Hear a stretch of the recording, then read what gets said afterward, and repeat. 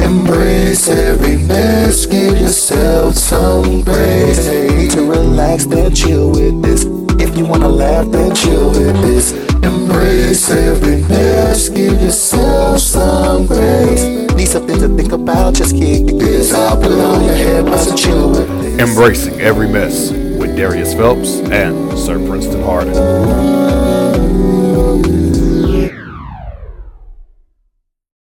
All right, guys, I'm one of your co-hosts, Darius Phelps. Welcome back to Embracing Every Mess.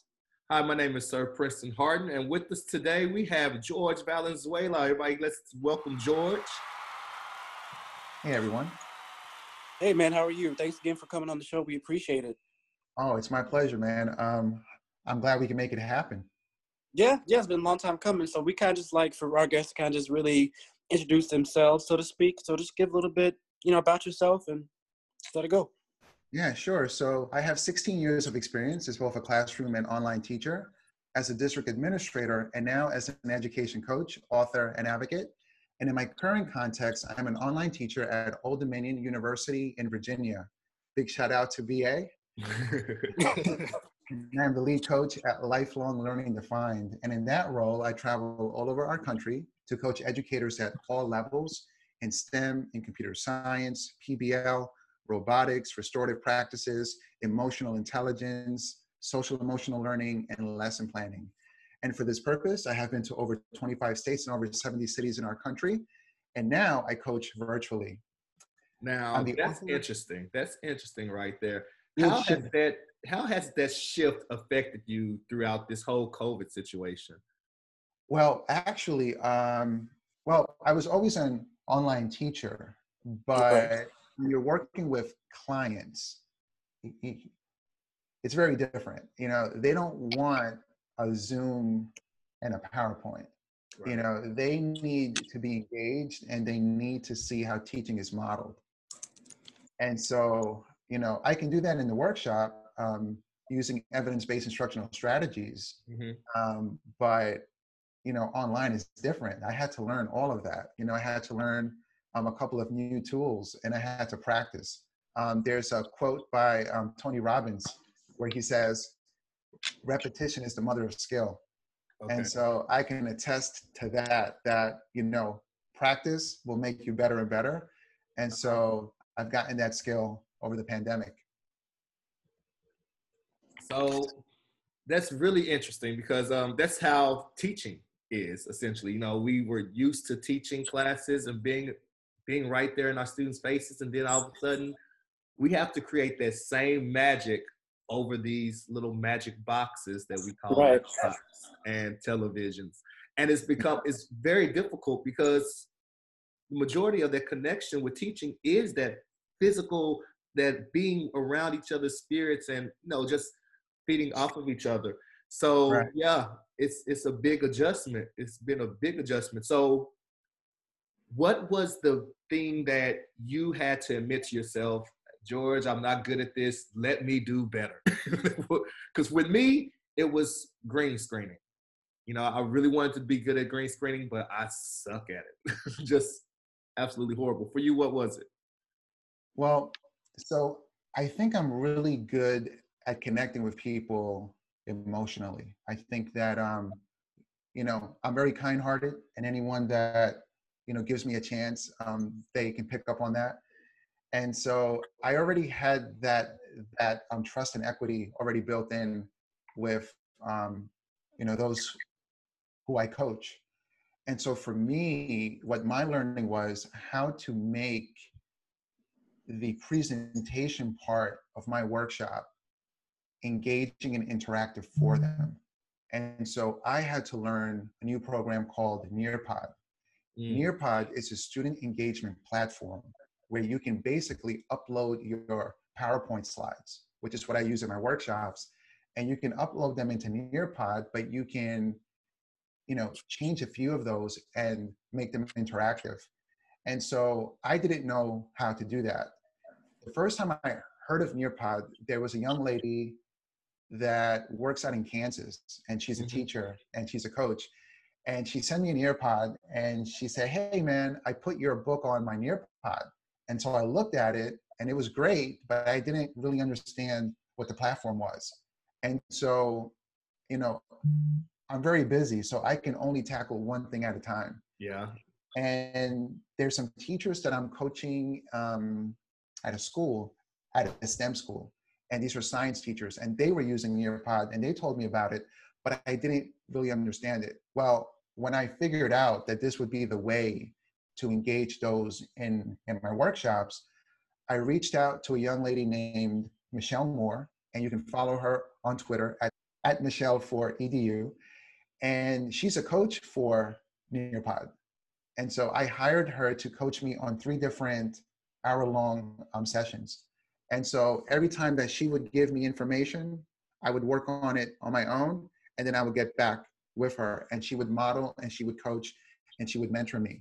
And so me being a coach, you know, I've realized that there are certain things I can learn on my own, but there's certain things I would need help with. And so that was one of those things. Yeah, I love Nearpod, especially the matching feature. The matching cards, and I love how you can integrate different modes, so your students can do it individually at their own pace. Or I like to have control sometimes, so I like saying, "Nope, you're doing the same slide that I'm doing." So Nearpod it's a great feature. What made you decide to really kind of just be your own boss, going to being an entrepreneur? Well, honestly, it wasn't planned out. I was a curriculum specialist in Richmond, Virginia for 9 years. And so I want to say around the 4th year, I realized that in order to be an instructional leader, you have to be able to model for your teachers how to plan lessons and how to teach them.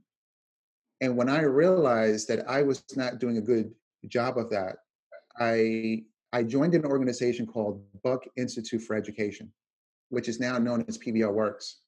And I basically learned how to become a really good PBL teacher, project-based learning.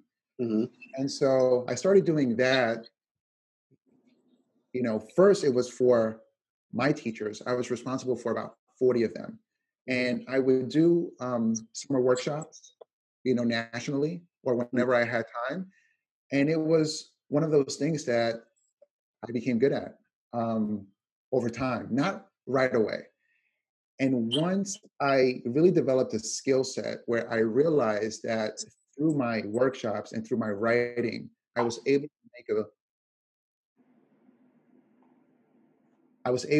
to make a bigger impact.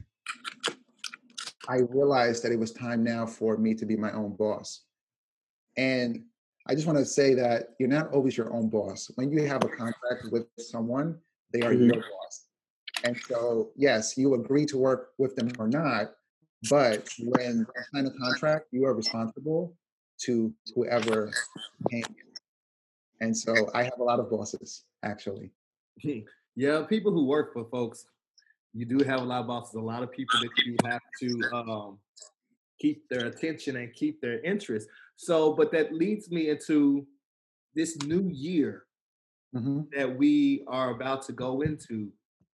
How would you help teachers prepare for what could be one of the most interesting hybrids of digital and physical learning that we're going to have to teeter-totter around?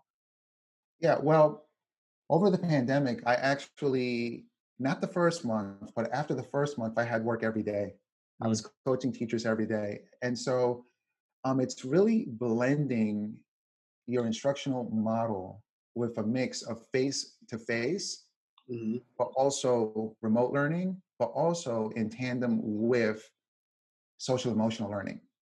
Right. You see, our kids right now, are facing, a variety or a host of issues that, impact how they respond emotionally, how they feel, and how they learn.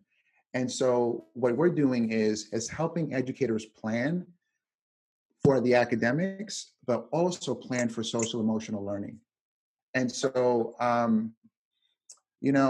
I don't think it's fair for someone to say that they're the SEL expert if they just started talking about this, right? And so I'm an educator that has focused primarily on PBL, on STEM, on computer science, but I was trained in racial equity and SEL through the organizations that I work for. And it was a personal project, but not necessarily something that I wrote about or that I did until now. And so what I do is I help educators understand that if we're talking about equity, right?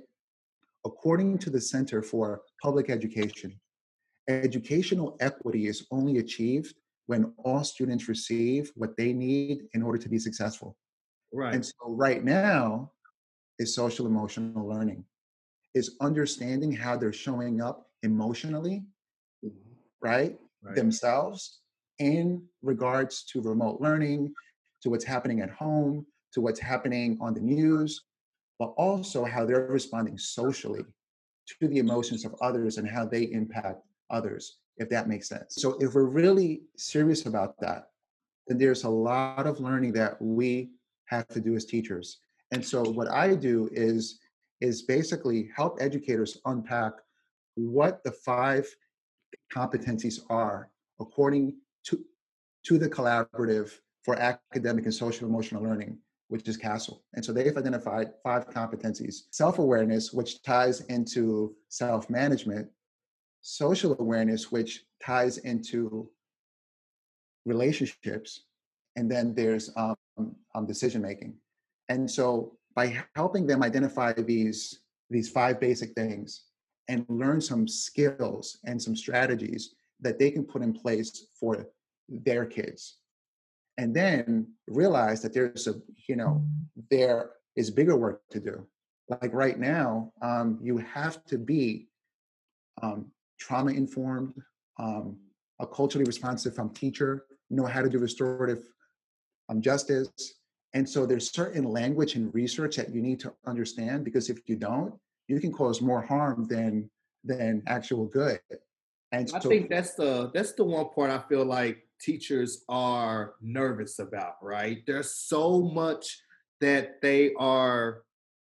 it's so much bigger than how it used to be, right? So a kid used to cry, teachers used to handle that a little bit differently. But now it's like if a student shows a moment of weakness, you really have to start to dig deep with that student to figure out what's the root of this issue.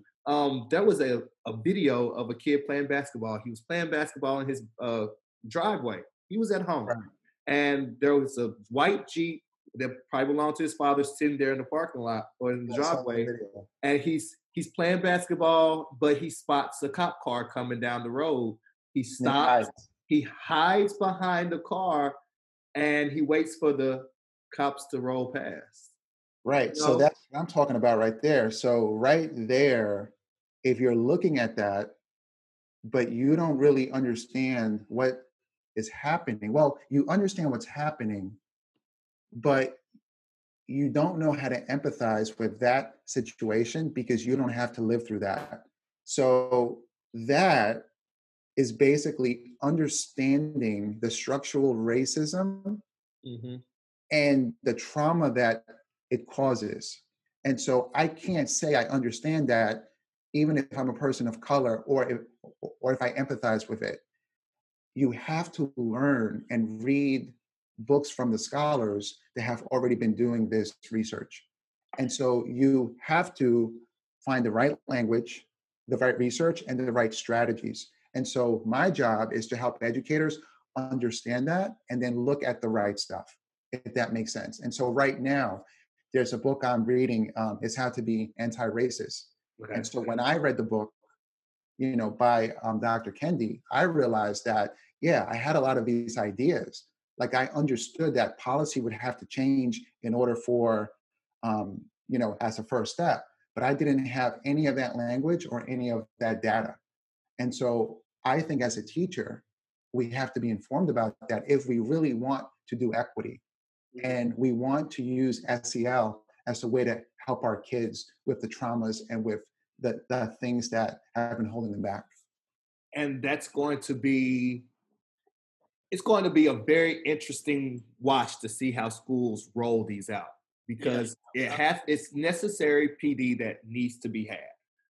We need to understand the lingo or the different vernacular that's happening inside. That's really important right now that a lot of people don't know how to utilize. Also, when it comes to LGBTQ plus, and gender identifying. Don't forget IA, brother. So it's like there is a lot that needs to be done. My interest is to see how do we interact with those teachers that are hesitant to do it for one reason of either just they don't want to change, two, know how teachers are. Oh, we have to go to another professional development, especially if it's after school. They're already shut down. They don't want to listen to any of it. So how do you find ways to make these professional developments to where they're not gaffed off? That's a military term. I don't know if anybody else uses it as gaff. That people can take seriously and they really want to dive into if, let's say, they had worked a full day. Well, I think it's important to not make people all right. So some people are very angry, and rightly so. And I'll be the first to say that if you weren't outraged by the murder of George Floyd or of any person, whether of color or not, then there's something wrong there. Right. All right. But so there's a time and place for rage and for anger. But also, I'm of the belief that you can't do your best work when you're angry. Mm-hmm.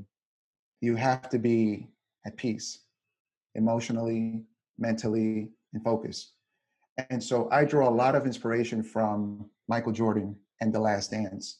And actually, way before that, back in 2017, I realized that when I would get into my workshops, I wasn't very confident. I would do a good job, but internally, I would really suffer. I didn't know how to make all the butterflies fly in the same direction. And so I got this book called Relentless by Tim Grover. And Tim, he was in The Last Dance. He was one of the speakers.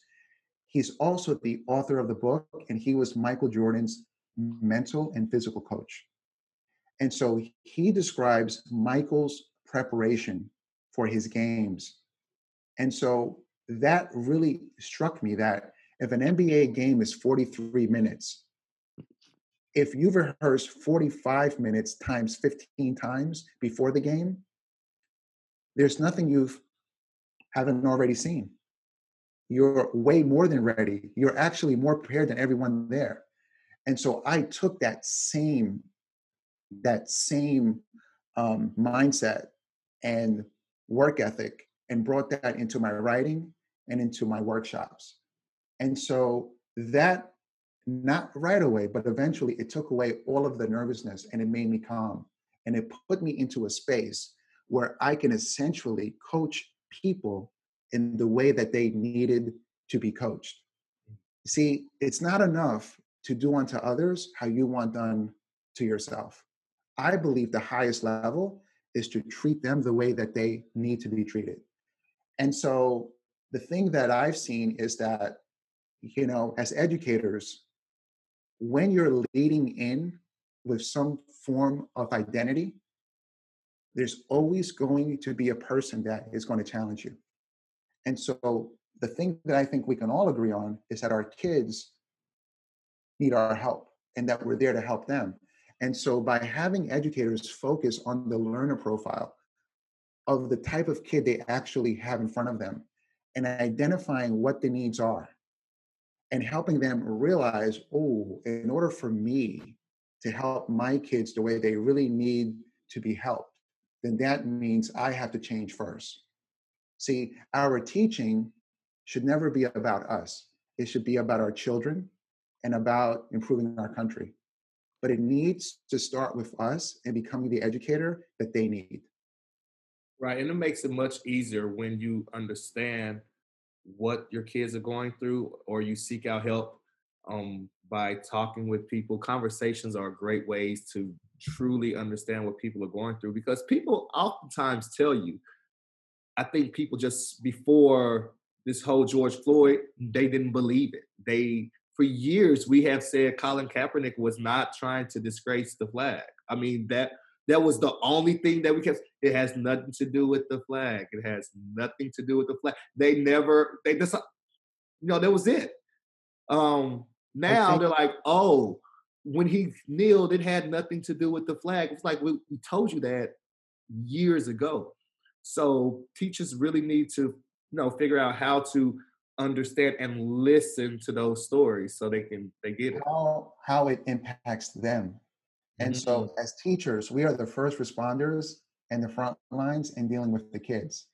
And so when we understand why they have certain needs based on certain disadvantages, certain traumas, and how it impacts us, then we need to work on it.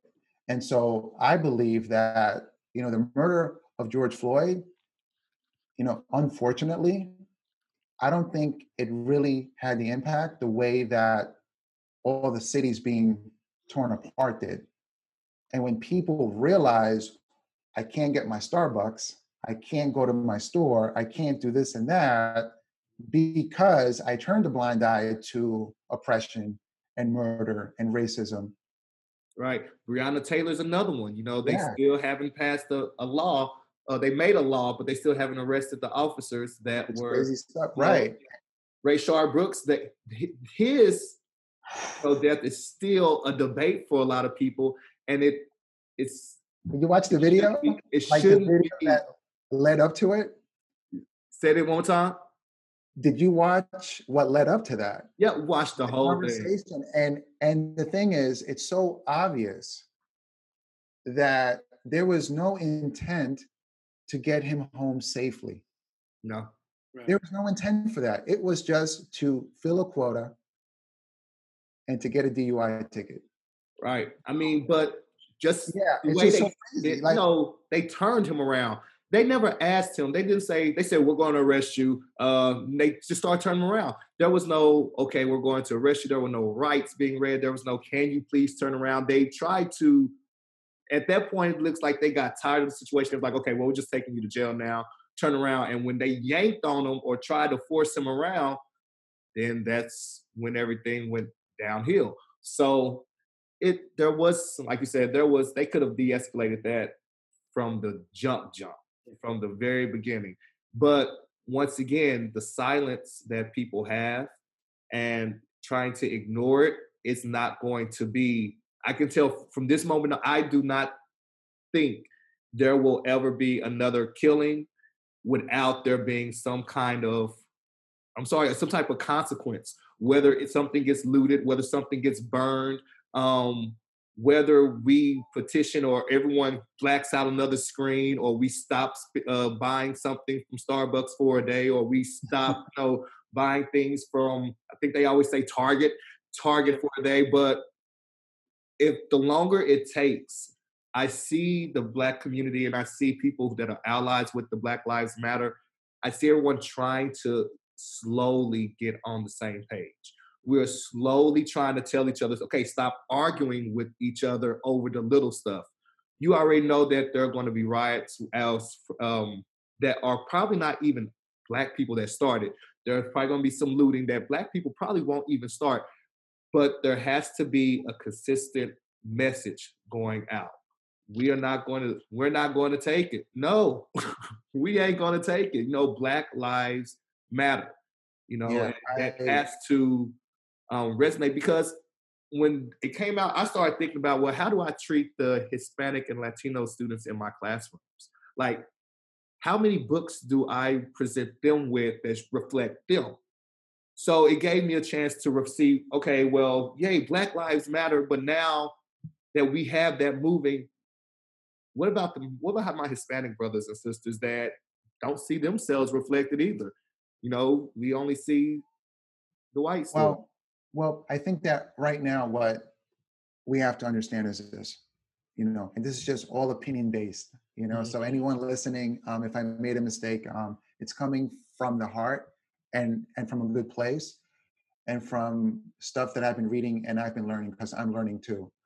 But what I've seen is that systemic racism and the structures in place that are designed to hold people down, I believe that they've impacted, you know, people of color, whether you're Latino, African American, if you're, you know, from Africa, if you're from, you know, the Middle East. But the brutality and the murder that we've seen has affected African Americans primarily, I would say. And so when we say Black Lives Matter right now, I think that's where the focus has to be, where policy needs to be put in place where it's not okay to murder an African American. But the thing that I got from this is that this is a human rights issue, right? I wouldn't necessarily, so people have tried to make it as a political issue, but I don't think that, you know, I don't see it that way. And so I think that for right now, our focus needs to be on Black lives. But I think that wherever there's a human rights violation, or something is wrong, or a population needs to be represented, I think we have to speak up no matter who it is. Right. You know, and I will give you an example. So as we all know that, I'm trying to word this as, you know, as best as possible. I walked into a school, I was observing a teacher right before, you know, we were all sent home. And so my eyes are, you know, slanted. And so one of the kids said, "Look at this Chinese man. Watch out, there's the coronavirus." And so I didn't take it personally, but I looked at him and I said, that wasn't very nice. And so luckily all of his classmates agreed, and, you know, he apologized. But think of the Chinese Americans or the Asians who've been beat down in New York and have been targeted racially because of that. Yep. And so I think we need to learn from this situation, from what's happening to African Americans. And now all of a sudden, everyone wants to ally with African Americans. We need to do that wherever human rights are being violated. Because if we don't, eventually it'll come back to us.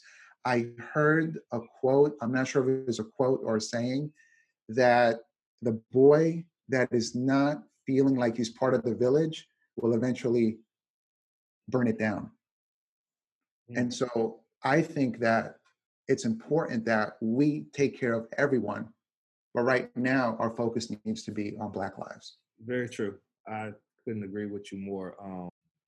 Love that. Well, George, we are so glad to have had you with us today. Can I wait? I just want to I'll give a couple of shout outs if that's okay. Oh, go for it. Yeah, go ahead. So, you know, Michelle Moore, obviously, for, you know, getting me straight. Chris Hanks, Andre Doughty, Chris Woods, Charity Parsons, Moran, Talina Norfor. These are educators that have taught me a lot at this time, have pointed me in the direction of the right books, of the right resources. And so I'm learning as I go along. And I hope that every educator just does their part, whatever that is. But it's always about the lessons we plan and then how we teach them. Good. Yeah, I couldn't have said it better myself. So thank you again for joining us today, and we'll see you guys again next week.